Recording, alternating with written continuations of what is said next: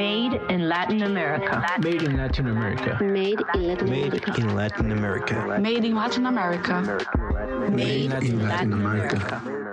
Bienvenidos a Made in Latin America, un podcast presentado por SDCLR, el Centro de Excelencia Santo Domingo para la investigación sobre Latinoamérica en el Museo Británico. En este podcast encontrarás historias e interpretaciones sobre colecciones del Museo Británico y ejemplos de los más de 60,000 objetos, muchos de los cuales jamás han sido exhibidos. Acompáñanos en esta serie que busca profundizar y desafiar lo que sabemos sobre América Latina.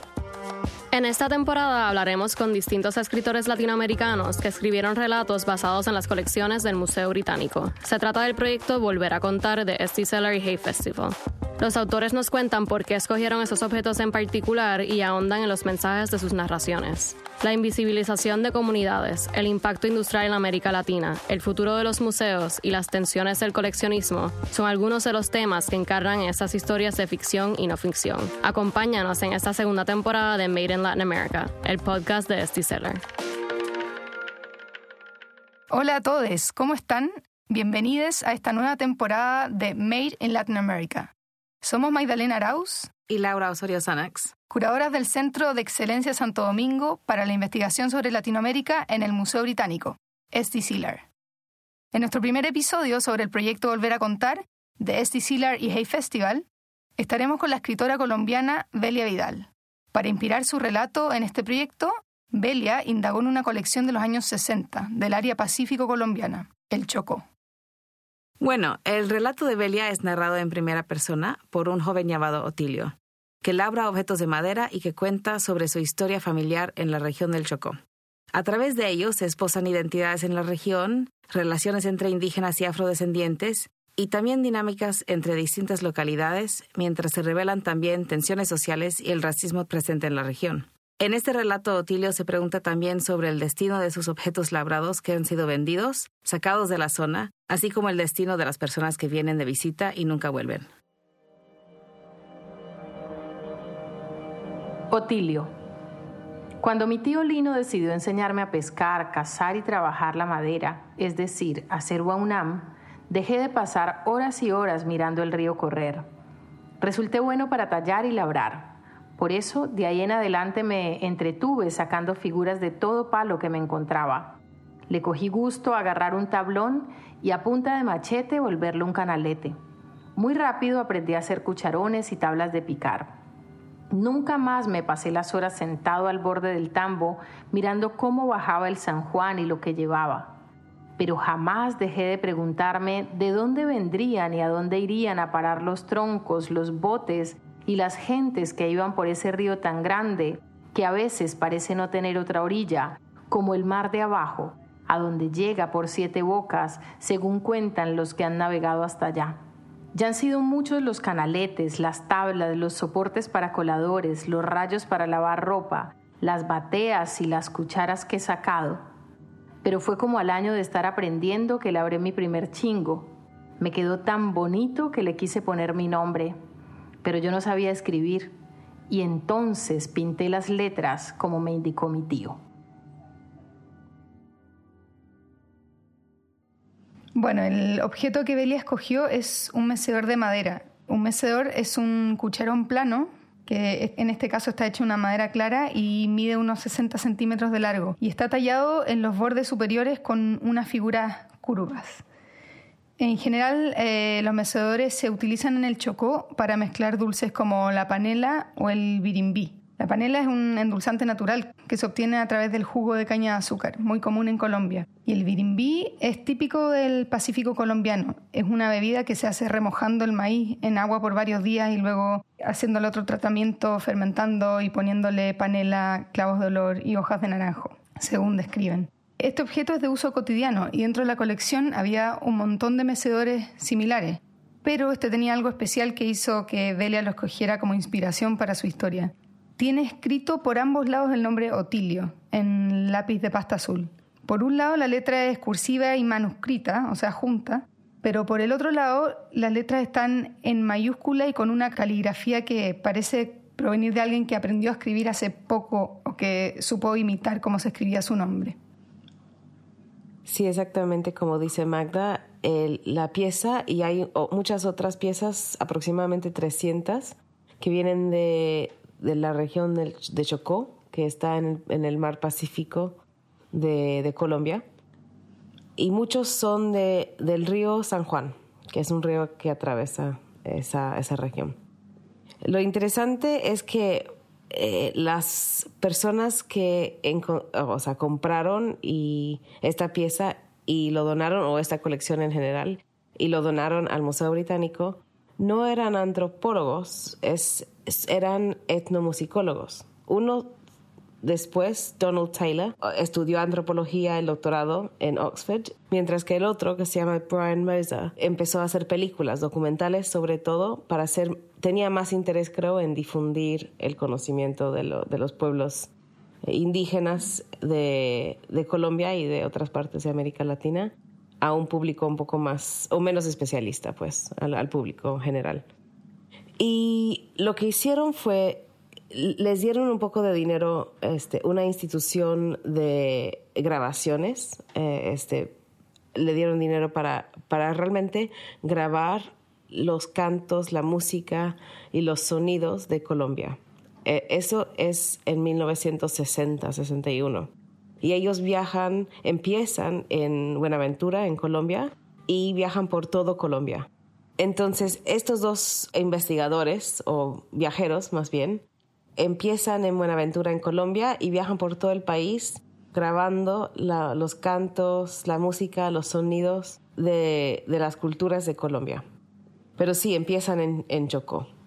Así que son aproximadamente 300 piezas de Chocó que están en el Museo Británico, pero también hay muchas grabaciones que están en la Biblioteca Británica, y también hay muchas fotografías que están en el Pitt Rivers Museum en Oxford University. Y en Pitt Rivers lo que hay también son libros con todas las notas de los dos, explicando a quién conocieron, a quién le preguntaron, etc. Entonces, una colección que parece en el Museo Británico, porque está muy poco documentada, como algo muy raro que donde no hay contextualización, realmente es parte de un acercamiento bastante profundo entre estas dos personas, Donald Taylor y Brian Moser, y la gente del Chocó. Ha sido increíble al reunir esta colección de nuevo, al visitar y ver el Pitt Rivers y ver las fotografías ahí, ver las grabaciones en la Biblioteca Británica, empezar a entender un poco más el contexto de cómo ellos se relacionaron con las personas que visitaron, empezar a ver nombres, incluso ponen el precio al que comprar los objetos, y ver también en la fotografía los objetos muchas veces expuestos sobre un mantel o algo, pero también muchas veces en uso. Esta colección tiene un montón de objetos cotidianos, tiene instrumentos también, pero hay un montón de objetos de uso diario, y este mecedor se utiliza para revolver cosas, principalmente panela o el birimbí. Tenemos hoy el comentario de la directora internacional del Hay Festival, Cristina Fuentes Larroche, que va a ahondar en la experiencia de Velia Vidal. De la autora colombiana Velia Vidal nos interesó en particular cómo a través de la escritura ella construye una historia y una geografía personales donde se palpa su arraigo al Pacífico, al Chocó, y al mismo tiempo tiene una mirada crítica y profunda del territorio. Esto hace que sea una escritura óptima para este proyecto Volver a contar. Nos interesa las contradicciones y tensiones palpables en su obra.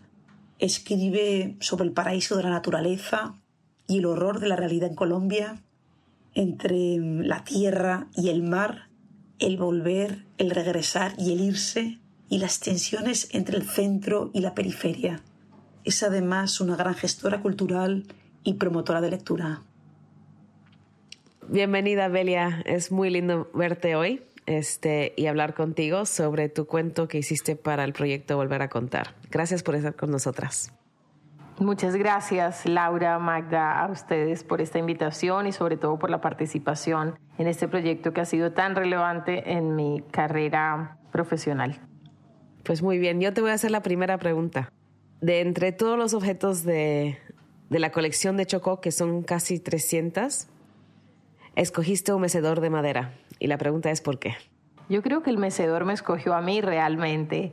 Nosotros veníamos habíamos conversado ampliamente sobre cómo estaba nombrado lo afro y cómo estaba nombrado lo indígena y cómo estaba nombrado lo local en la colección. Hasta ese momento lo que habíamos identificado era que en la base de datos aparecían los nombres de los antropólogos, aparecía el lugar, aparecía el año en el que se hizo el registro, pero había poca o nula información sobre quiénes habían elaborado las piezas, sobre las personas, del contexto. Bueno, por fortuna después descubrimos que esto era diferente, pero hasta ese momento lo que yo percibía era una invisibilización, ¿sí? Una invisibilización muy profunda de la gente, del contexto que pues viene a ser mi gente también. Y esta ha sido una de las grandes preguntas en mi trabajo.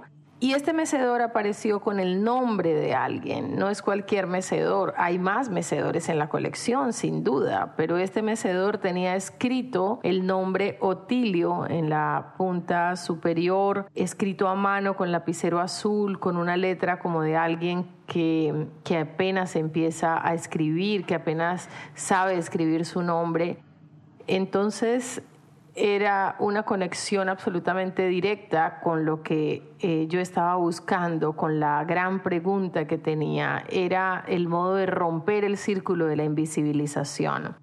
Así que fue el mecedor el que trajo este mensaje, cómo el nombre que se aprende a escribir rompe 60 años después un círculo o una aparente invisibilización en un proceso.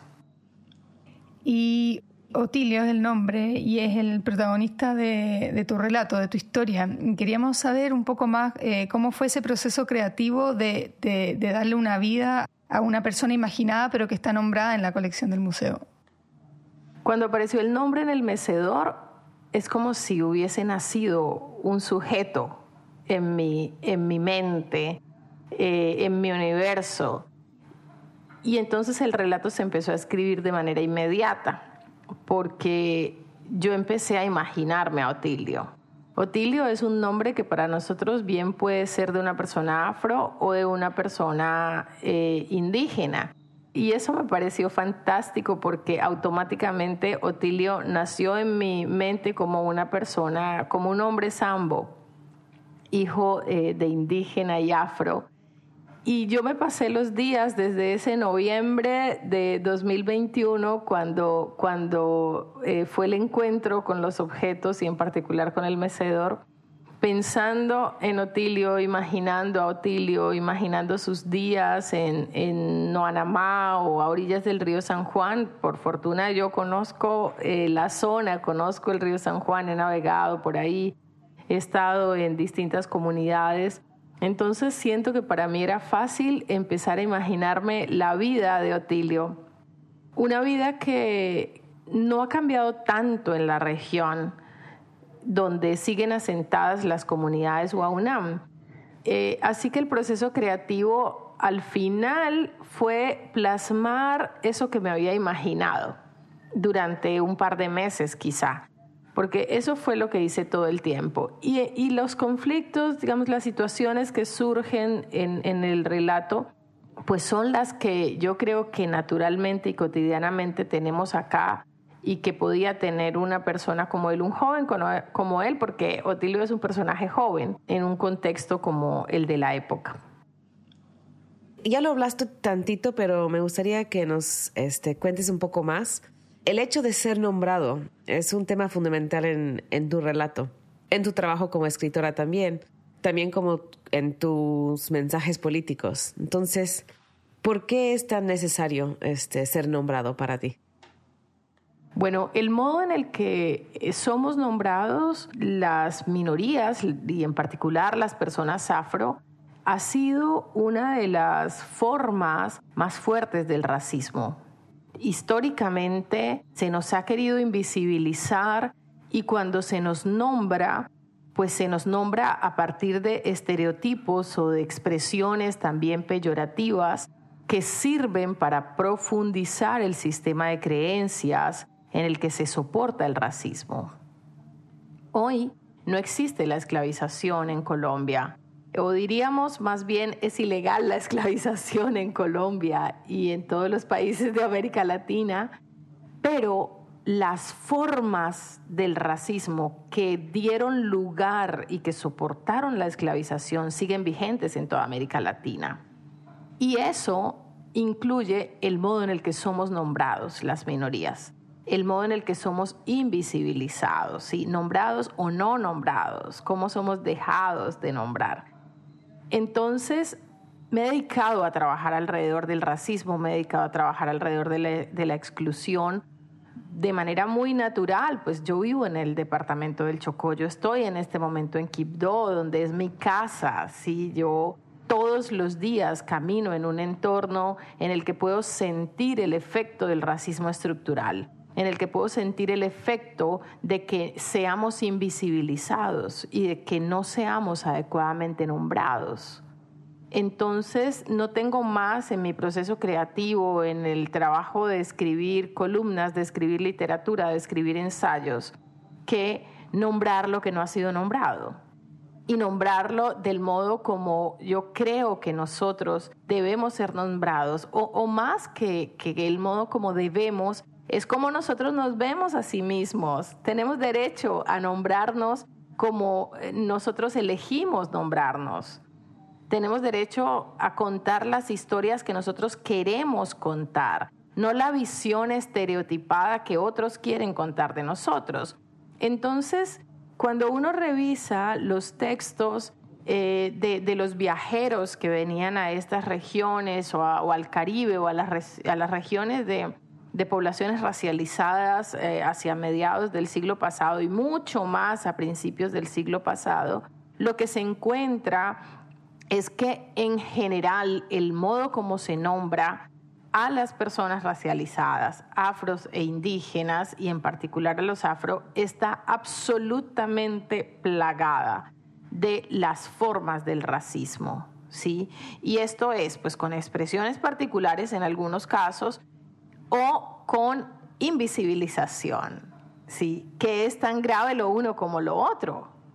Entonces, esta es una preocupación que ha estado todo el tiempo en mí y que a la hora de escribir, que significa al momento de tener la oportunidad de nombrarme a sí misma y de nombrar mi propia comunidad, pues tengo que estar cuestionando todo el tiempo esto de no caer en esas mismas formas o de estarme comparando y de estar revisando qué es lo que voy a romper o qué es lo que voy a cuestionar en esas formas de narración. Y bueno, es toda una aventura porque es un universo muy amplio en el que tenemos mucho por construir como sociedad.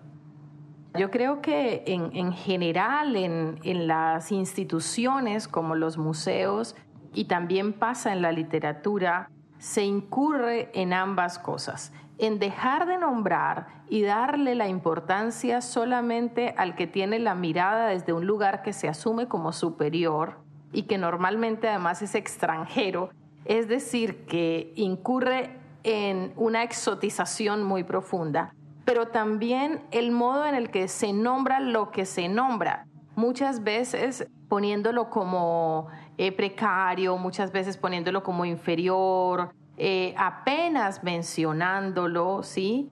Y bueno, ya hay casos en los que si llegamos a excesos en el uso de estereotipos o expresiones racistas, pero en general todas las instituciones culturales asociadas tanto a la literatura como a procesos museográficos han tenido manifestaciones absolutamente racistas en ambas direcciones. Bueno, yo creo que tu proyecto subraya estas injusticias de representación. Bueno, una de ellas encontramos cuando empezamos a leer el libro publicado sobre la colección de Chocó, era el hecho de que la región se representa como una región predominantemente indígena, que tiene irrupciones modernas de las comunidades afro y del comercio. Entonces, crea toda una narrativa como de cultura en peligro de extinción, ¿no? La cultura indígena en peligro y las comunidades afro como parte de las cosas que amenaza la sobrevivencia indígena en la zona. eso apenas es cierto.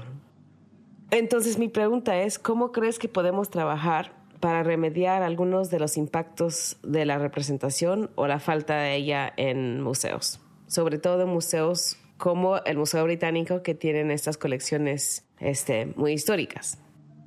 Bueno, quisiera referirme primero brevemente a lo que citas, que tiene que ver con esa narración de la relación entre lo afro, o sea, lo afro como una amenaza para lo indígena en ese momento histórico. Y ahí hay justamente un desconocimiento y una invisibilización del proceso social y político que se estaba viviendo. Era relativamente, iban 110 años más o menos de la abolición de la esclavitud, y lo que había pasado era que pues ante ninguna acción afirmativa de reincorporación a la sociedad de los esclavizados y sus descendientes, pues nuestras comunidades tuvieron que empezar a ubicarse, y empezar a ubicarse en este territorio significaba también acomodarse con los pueblos originarios, los pueblos indígenas que estaban aquí.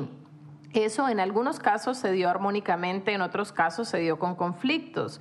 Pero cuando tú dices simplemente, desconociendo de dónde vienen estas familias afro, y tú simplemente dices que se convierten en una amenaza, estás justamente desconociendo la esclavización y todo lo que eso significa, ¿verdad? Entonces no puede catalogarse de la misma manera todo el proceso de colonización, por ejemplo, con relación al etnocidio de los pueblos originarios. No puede equipararse nunca con la presencia y la llegada de los descendientes de los esclavizados a las riberas donde había pueblos originarios.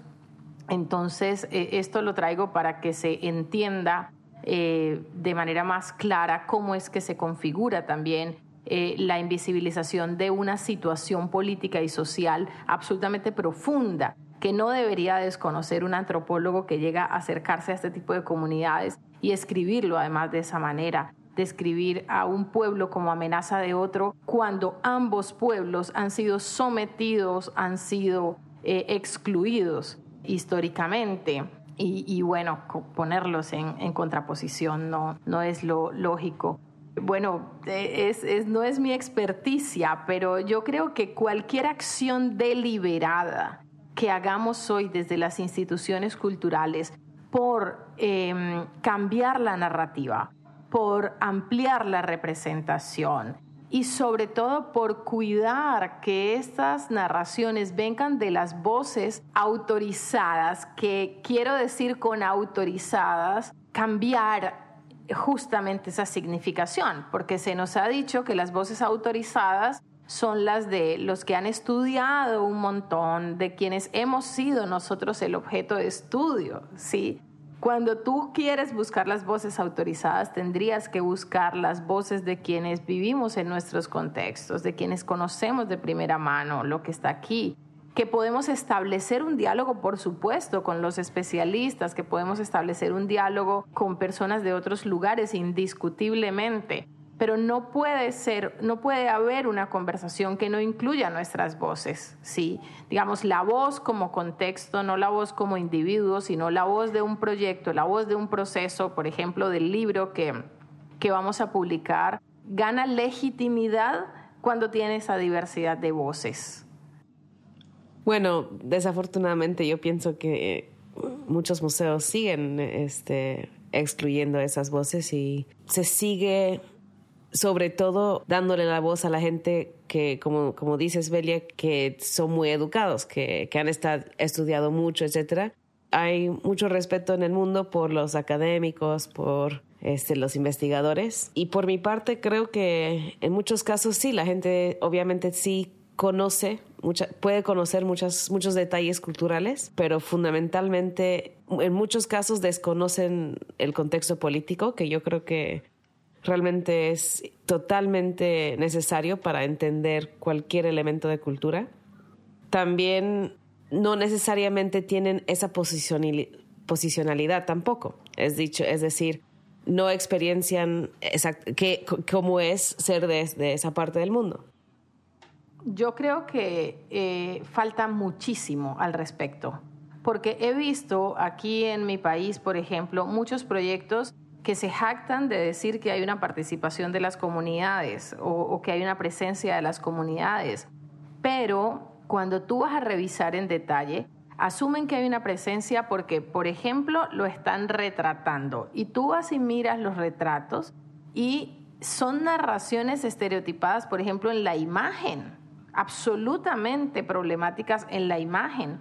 Y creen que porque tienen la validez o la conversación o la autorización de una autoridad local como un consejo comunitario o como un resguardo indígena para entrar a las comunidades, ya ahí hay una participación equitativa, ya ahí hay una inclusión, y no es tal cosa. Hay muchos detalles todavía por cuidar en el modo como se incluyen las comunidades en estos proyectos. También a veces hay un asunto de condescendencia, y eso es problemático, y eso también es una forma de racismo. No se trata de incluir por incluir y de que tu condición étnica sea ya de por sí un requisito para que, satisfaga todo lo que se necesita para que hagas parte de un proyecto. Entonces no se puede caer ni en la condescendencia, ni se puede caer en todas estas otras formas de estereotipación o de exotización en las representaciones, que sigue estando muy presente en los filmes que van a los museos, en las fotografías, en muchísimas representaciones. Yo creo que nos falta mucho. Hay una cercanía, hay una conciencia aparente de que esto es necesario e importante, pero todavía muchos no sabemos cómo hacerlo. Hay que seguir construyendo bastante. Yo creo que este relato va a ser muy útil justamente para eso que hablábamos de lo que pasa en los museos, ¿sí? O sea, lo que quiero es construir una narración, unos textos, un relato que permita que otros puedan navegar estas mismas preguntas que yo llevo estos años navegando, ¿sí? Y que encontremos unas pistas, porque seguro no vamos a encontrar una respuesta final, que encontremos unas pistas sobre cómo abordar estas relaciones culturales, museo, comunidad, literatura, comunidades, incorporando las diversas miradas. Como ya lo decía, con el ánimo de que construyamos voces colectivas legítimas, porque incluyen al otro y lo incluyen narrado desde su perspectiva y desde una perspectiva que no sea racista.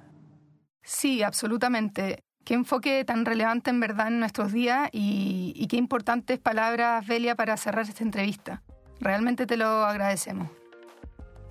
Muchas gracias también a todos ustedes por habernos acompañado una vez más en Made in Latin America. Esperamos que hayan disfrutado de esta conversación. Ya en el próximo capítulo hablaremos con Gabriela Cabezón Cámara. Ella es una escritora argentina que escogió un collar de cuero de la colección Huichí en el Chaco argentino, lugar donde se basa su relato. Les esperamos en el próximo episodio. Si te gustó este episodio, no olvides de compartir, dar like y rankear el podcast en tu app favorita. Para más actualizaciones sobre nuestros proyectos, síguenos en Instagram. Nos encontrarás por @esticelar.bm. Eso es SDCELAR.bm. Los relatos de los autores serán publicados en una antología llamada Volver a contar, por la editorial Anagrama en septiembre de 2022. También se publicará en inglés bajo el título Untold Microcosms, por Charco Press. Agradecemos especialmente a Hey Festival, colaborador de Volver a contar junto a Esticelar. Este podcast ha sido posible gracias a la generosidad de Alejandro y Charlotte Santo Domingo, y de don Julio Mario Santo Domingo junto a Andrés y Lauren Santo Domingo. Esta temporada ha sido producida por Prong Productions. Para más información, visita prongproductions.com. Eso es PRONK Productions.com.